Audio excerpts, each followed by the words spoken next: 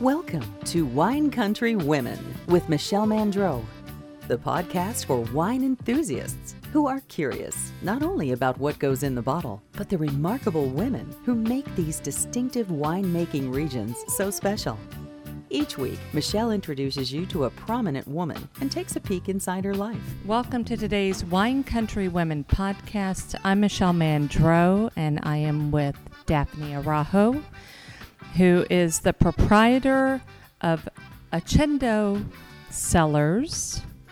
She also owns Daphne Araujo Olive Oil Company and is the partner of Wheeler Farms, all in the Napa Valley. Daphne, it is a true honor to be sitting down with you today. Thank you, Michelle. That's very kind. Thank you for inviting me. You have a fantastic story, which everyone needs to know about. Your first career was in landscape design, and then you ended up in the Napa Valley. So, do you want to talk us through that transition? You know, I'm happy to, because having been a landscape architect and having been raised in a family that welcomed gardens and they've made a big impression on me all my life. It's still a big part of who I am. And even though I'm not a practicing landscape architect anymore, I'm still always designing things, and it's added to my enjoyment of, for me, the wine business is more about growing grapes than anything else, and I take great pleasure in that. So the transition was, my husband Bart and I met in Santa Barbara. He was a home builder and I was a landscape architect. We met, then we were married, and several years later, he sold his home building company and we moved to Napa Valley because he's from the Bay Area and he wanted to come back north. So having been an Army brat, I was raised in the Army, I said, sure, I can move. So we chose to move to Napa after we came to the wine auction in 1989 and met so many wonderful people. So the transition seemed very natural because we were going from, first of all, from one beautiful area to another. I could focus on plants, I could focus on plants again, and being introduced to all the wonderful people here, it was really a joy. So we've been here since 1990. And you were the proprietors of Araujo Estate and Isley Vineyards. That's correct. And that's a nice story in itself, because from the time we bought the Isley Vineyard in May of 1990, and when we went to the wine auction in June of 89, we met, as I mentioned, a lot of really nice people. And since we had been looking for property in the wine country, we started asking some of our new Napa friends, well, if we were to move here, who would we use as a realtor? And they all said, well, Gene Phillips and Ren Harris. They are the master vineyard brokers in the valley. And they really were. They knew everybody. They knew every property. They were really good people. So we met them and learned quite a bit about each other. And Gene decided that we should be given a chance to buy the Isley Vineyard. It was coming on the market, and Joe Phelps had turned it down. Yes, I heard.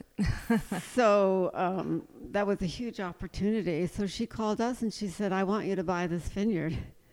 And we said, okay, that sounds great. Well, it was great. It's a great vineyard. Joe Phelps is a wonderful man, one of our early mentors. And so I never thought coming to wine country would mean that I'd be in wine. I thought I would be in vineyards. My husband had a different idea. He said, we could own a vineyard, but then we'd sell the grapes and we could never have control over them after that. That doesn't feel right to me. I like owning something from beginning to end. So he actually talked me into it. And because the Isley Vineyard had a small permit to do a winery, we were able to build a winery right on the site. And that's how I got into the wine business. So how were those first few years? Did you get a crash course on the wine business? And was there someone specifically that mentored you through that process that you can speak to? I think Tony Soder is the first one because he agreed to be our winemaker. He was winemaker at Spotswood at the time, and I had met him during that first wine auction, very impressed with his presence and also with Spotswood wines. So what mattered when we asked him was not who we were, because nobody knew who I was. But everyone knew the Islay Vineyard. And so that was our introduction to getting to know the business, getting to know the people. And Tony was never shy about explaining to us how we knew nothing. And it was true. We knew nothing. So we depended on him a lot. He wrote the original mission statement for Araujo Estate Wines, and we used it always. It was always correct. Joe Phelps was the same way. He, having dealt with Islay Vineyard for many years, he had a trademark or something, didn't he? He did. He had the trademark for Islay Vineyard, and let's see. The first bottling of Islay Vineyard as a standalone wine was 1971 Ridge, and the Isleys owned it. They had bought it in '86, and they decided they wanted to find out just how good of a vineyard is it. And so they took it. They had an introduction to Paul Draper, and he agreed to make the wine 1 year, and he made a fabulous wine. And then he didn't want to do that anymore because he only wanted to make wine that he was under his label. So the Isleys shopped around for a couple of years looking for someone to make wine from their vineyard. And they were introduced to Joe Phelps by an intermediary. And they both came from German backgrounds, Milt Isley, Joe Phelps, and they really hit it off. So Joe agreed to make the wines, and his first vintage was 1975, and his last was 1991, which was our first. So Joe had made wine for many years. He knew the vineyard extremely well, and he just said to us one day, he said, "Just don't screw it up, you know." Well, you didn't do that. You really put it on the map, I thought. I think that's true in a way because, I mean, Joe had put the vineyard established on the map. it. There's no question. Right. When we came in and had an estate winery that we were owning the vineyard and making the wine, and the press was very excited about it. You know, it was very different then. There just weren't that many properties. We just had so much encouragement from every direction. And Wine Spectator came out and interviewed us, and many people did. And it was, you know, as Tony used to say, you guys don't know anything. But my husband knows how to run a business, and I know how to grow things. And so we were so happy. You were a perfect partnership. Yeah, we were. You really were. So to accelerate the story, you ended up selling the winery and the vineyard. Was it difficult to sell your namesake wine brand? The difficulty for me was not the brand. It's your name, though. Well, this is true, but it was all about the Islay Vineyard, and that's why, yes, we had our wine on the bottle, but the most important name on the bottle was Islay Vineyard.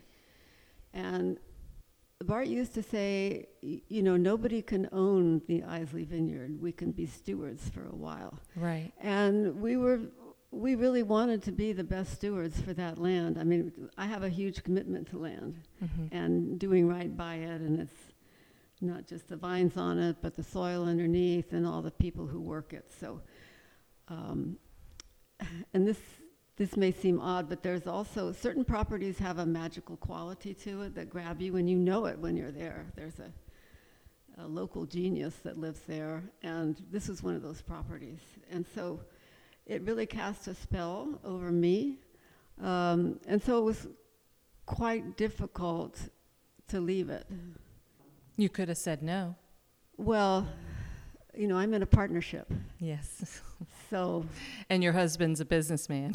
And he loves to do serial entrepreneurial ventures. And he was ready for something new. And I said, well, I think you're crazy. But anyway, we did sell. Mostly because we had an amazing offer from Francois Pinault. When I believe your kids were overseas or Yes. not nearby That's as right. well. That's right. So you weren't sure about your succession plan. We didn't have one. Right. They had never been involved in Napa. They had never been involved in the wine, at all. So it seemed like a good decision at the time. Within 24 hours or so, I think you got back in the wine business. Well, we have a realtor who's been a very good friend since we first arrived in the Valley. And shortly after the sale, which everybody knew about, he called Bart. He wasn't going to call me. He said, I know you're not in the market for a property, but this property is really great because it's got all the entitlements to build a winery and lots of vegetation rights, and it's just perfect. And Bart said, oh, it would really be fun to do it again. But we did do it. We got a group of investors together and built Wheeler Farms, which is a winery, and it's a vineyard. And we started a new wine brand, this with our two children, Jamie and Greg Araujo. And we started Accendo Cellars. So that was the family label after Islay Vineyard. How did you come up with the name? Accendo? Yes. Well, this sounds so silly, but I can tell you we read every dictionary we could get our hands on, and honestly, all the names had been taken by then. Lordy. Every astronomical name, every botanical name. We were at our wits' end, and we had a darling assistant at that time, and she took the Latin dictionary home, and the next morning she said, I've got the name. It starts with an A and ends with an O, just like Araujo, and it's Accendo, and it means to ignite. To light. Yes. Make a fire. Yeah. So we said, well, that sounds pretty darn good. And we showed it to Chuck House, who'd been our label designer from the beginning, and he said, oh, yeah, I can work with that for sure. So in 2013 is when you started this new brand. You produce Cabernet Sauvignon Blanc, a Bordeaux-style blend. Is it Larea? Yes. And then a Grappa. Well, we've always made a little Grappa. It's not intrinsic to the brand, but we do it because you just make it from the press. Bart happens to like it. I don't drink it myself, but it's kind of fun to have for a special occasion. Over the 30 years that you've worked in the wine industry, what is the most significant change you've seen? I think there have been several. It's been quite a while when you think of all the changes that have happened in the world over the last 30 years. It's almost a complete change. I would say in the wine business in Napa, as I know it, the proliferation of brands, wineries, vineyards with suddenly a vineyard name that no one's ever heard of before, and then also the actual people who are in the business has changed, because when we first arrived, all the principles of Mondavi, Joseph Phelps, Schramsberg, they were all active. They were the ones who came, they were the ones who started it, they were active. And those were our friends. Most of them were slightly older than we were, and then they're gone now. And so that sense of history of the Valley, of creating something like that Bob Mondavi did, extraordinary man, extraordinary vision, passion, and you don't replace that. It's in your heart, and it's in your history books, but the people are gone, and so that's a big change. With this new brand, what is your role? I tend to be involved up front, so I Mhm. work a lot on label design. I've done a lot of writing in my life. I would say the editor-in-chief and probably the artistic director. Mhm. I also happen to like to taste wine. I've always loved our winemakers. I love Nigel Kinsman, who has been our winemaker since 2010. And I love Françoise Péchon, who's been making wine for us since 1993. Interfacing with those important people is, I'm not the only one with that role, but it's very important that we have that. And how would you describe the style of wine that you're producing under this label? I would describe it as balanced, beautiful, powerful without the least bit of heaviness. It's the wines that evoke an emotional response. You're making about 3,000 cases. Altogether, yes. Mm-hmm. What's your current favorite? Well, in the summer, I love the Sauvignon Blanc. You were living on the Isley Vineyard property, but relocated after the sale to Oakville. Yes, we had no choice because our home, which we built at the vineyard, conveyed with the vineyard property. So we did have to move. Right. If we took a step inside your home, what would we see? What is your decorating style? I think the architecture of the house is very well. It's a controlling element in the design because what I have in Oakville is very different from what I had in Calistoga. Calistoga, we designed a house and built it that was quite traditional because I'm from the East Coast originally, and I love the Virginia-type farmhouses, and that's what we built. Oakville, on the other hand, is a fabulous house. We did not build it, and it's a contemporary house that lives beautifully. And I love the California plein air painters, and we had a bit of a collection that we had in Isley Vineyard. It didn't work in Oakville. The architecture was too, the walls were too big, the light was too intense, and these paintings were for smaller walls, smaller rooms. And so a lot of those paintings are hanging in the halls of the office here at Wheeler, and we ended up buying quite a bit of new art. And I wanted big canvases to fill the big walls and lots of color. So when we bought the house, it was still inhabited by the couple, Scott and Nancy Harris, who had built it 10 years before. And their palette was very monochromatic and kind of a gray beige color. And I thought, I need more color than that. And I work with a lovely woman named Diane Chapman, who I like enormously. And she loves color. So what you would see walking in our front door is that there's a lot of color on the walls in the artwork. There's color on the floor and the Persian carpets. We've always had Persian carpets.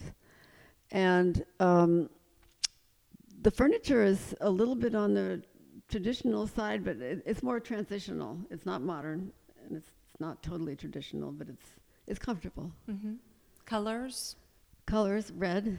Red, okay. A lot of red, and then offsetting white, and some notes of kind of a buttery yellow, and chartreuse, which, it's happy. Yeah. Sounds fantastic. It's pretty fun. Favorite room? I'd have to say the living room, because there are clear story windows in the house, and so any time of day the light is coming in and faces southeast. It's all glass.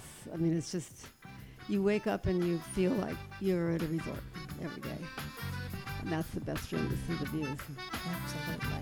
Learn more about the women who live in wine country when you purchase one of our lifestyle books at winecountrywomen.com. When you entertain, how do you make sure that you're going to have a successful evening? It's all about the people. Yes. We like to do smaller groups, like 6 or 8 or 10. Sometimes, particularly in the summer, we'll do a larger group. There's a very pretty alley of sycamore trees on the property, and we have tables and chairs under that. And in the summer evening, it's magical with big paper lanterns hanging and the beautiful evening air. And that generally is a good recipe for a good party. But it's all really about the people. Is there a recipe or a dish that you serve that's always a crowd pleaser? We generally have a chef named Charlene Nicholson, and people love whatever it is she does. She's very good with hors d'oeuvres, and she's very good with everything. I mean, we like a lot of vegetables, and she's great with vegetables. And Okay. maybe one of my favorite meals in the winter would be a braised duck leg with winter greens. That's a crowd pleaser. Okay. And what kind of music do you enjoy listening to? What's some of your, maybe not for entertaining, just for general? I was raised with classical music, and I do like that a lot. When I'm just driving around, I have it on yacht rock. I mean, that's pretty down market, but it's kind of music from actually not even my era, it's a little more recent than that. But it's just, it's pretty happy. I like people like the Doobie Brothers and Michael McDonald. You know, I love the Stones. You're very versatile. A lot of good music made in my day, yeah. Do you have a hobby? Do you have time for a hobby? Do you collect anything? Well, I'm a gardener. Oh, you are. And you have beehives, I Yes, read. I don't keep the bees, but we have, very important for us to have hives. In fact, there was a very interesting article recently in one of my garden magazines about a beekeeper in England who is creating hives inside the hollowed out logs of trees. Right. And then he hangs them up high the way where a bee hive would normally put itself, sort of up out of danger. And the more I thought about it, rather than keep bees for the honey, which we always do, and we love the honey, that it makes a lot of sense just to keep the bees and make sure they're healthy. I don't know if you know, but bees are very much endangered now. They're not doing well. So they're becoming extinct? Yeah, they have a lot of vulnerabilities. That somehow the way we're keeping them is not keeping them safe. The biggest one is it's a mite. We're thinking that between Wheeler Farms and our home in Oakville, we could have hives that are just for the bees, and we wouldn't take the honey. But it's really good honey. Why not take the honey? Why? Well, because you're taking their food. Oh. And if you find that the hives, and this is what's happened all over, the hives are getting weaker. They're just not thriving. So could you take half the honey? Well, theoretically, yes. And we never take it all anyway. But Right. it's just you just start to feel responsible for your land and for your For environment. nature, and the environment. Yeah. Nature and the Yeah. environment. And you realize that the bees are not doing as well as they used to do. Right. For And all manner of. And what can we do to preserve them? Yeah, and we all need them desperately. Right, Yeah. for pollination, everything. For the world. Right. Yeah. Interesting. So I have to believe, and you were starting to go down this path until I brought up the beehives, that your gardens must be spectacular around your home because you love gardening. Well, I don't know if You they're might not be out spectacular, there but gardening, but they're fun. Yeah, you might have laid out the plan that was yes. implemented. Oh, yes. And I have a gardener who's been with us for 27 years now. So what are the highlights of the plants in your garden? The rear garden, which is where the entertaining spaces look out on, look south over the vineyards beyond to the mountains in the east. And it's a beautiful, serene view. So that garden is very simple. Green, there's lawn, there are green shrubberies, there are green trees. I'm not a big flower person, like I wouldn't plant annuals in that garden. So that's that part. It's just, it looks effortless and it's very calming. But on the north side of the house, which is the entry side, I love having a garden that I can garden in. So growing flowers and lots of vegetables, and the flowers are for the pollinators and vegetables for the consumption. And what you would, and then the other, that's half of the garden in the front, and the other half is all a pollinator garden. And I think we must have 3 coveys of quail that live in there. It's a habitat. And once it starts blooming in the spring, we don't go in there. But I can look out and I can see the little quail going through. And, it's just, it's not what I would call a spectacular garden, but the thing is, it's a living garden, mm-hmm. and it's active, and it's full of bees and these birds and butterflies, and it's just it's a living place. I love it. Yeah, and you've been very mindful of what you designed. Yes. Tell me why you decided to start a soap business. Oh, that's easy. We like to travel, and one summer we were doing hiking trips quite regularly, and this trip was in the south of France. We started out in Saint-Rémy, and then we hiked over to Les Baux and then down. And while we were there, we noticed that all the vineyards had bees, and all the shops had olive oil soap, because they also have olive trees. And it's the same climate as we have here. All of those Mediterranean things thrive here as well as in the Mediterranean. And I just thought that was really neat, that we could have our own soap, using the lavender that we grow and the olive oil that we grow, and make a soap. So we've been doing that for quite a while now. So do you make an olive oil that people can purchase as well as we the do. soap? Yes. Oh, very good. Yeah. Okay. Wheeler Farms has an oil, Accendo has an oil, and we had an oil at the Islay Vineyard. Okay. When it's all said and done, how do you want to be remembered? As someone who cared deeply about the land and the valley, I would say that the natural side of the valley, it's a disappearing landscape, and I'd like to think that it could be here for generations, just in the purity that is here. It may have, obviously things have changed, but it's still, when you look out, you're driving up or down the valley, and you look out across the vineyards up to the mountains, and I want to be remembered as someone who cared about that and did what she could to preserve it.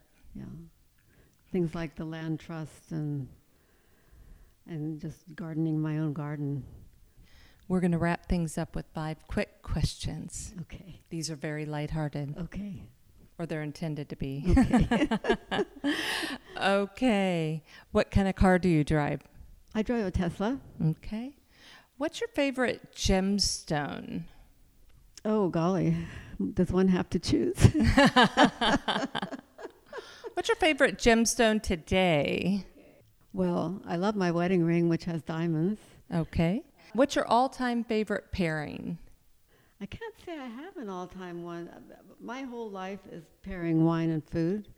And if it works, that's my favorite. So you don't have just like bubbles and French fries, or I don't know. Well, sure. I mean, you bet. I'm not going to answer the question for you. So let me give you an example. Recently, I had a birthday, and our good friends Joe Wender and Colgan came over, and Joe brought a magnum of Bordeaux wine, Chateaubriand, from my birth year. And it was a magical wine, and I think we had salmon with it from Bouchon. And, there's not a match better than that. Cabernet Sauvignon and a beautifully prepared salmon. That's one of my favorites. Okay, there you go. Yeah. What is the last piece of candy you ate? I feel like it was this morning I had a fig. It was just like eating candy. I don't really eat candy. I mean, I eat a cookie, chocolate chip cookies from Tate's. Okay, we're going to let her go with that one. And what's your favorite city? The city you can go back to again and again and again and never get tired of it. I love Washington, D.C. I was born there. When I was growing up, my grandparents lived there. We now have a granddaughter at Georgetown. And I do love going back there because it reminds me of my childhood. And I think it's a great city. I think everything it stands for is great in this country. So I think Washington would be my favorite. Okay, Daphne, you've been fantastic. Thank you, Michelle. Visit winecountrywomen.com to join our exclusive list so you can be the first to learn about upcoming offers and events. Grab a glass and join us next week for a new edition of Wine Country Women.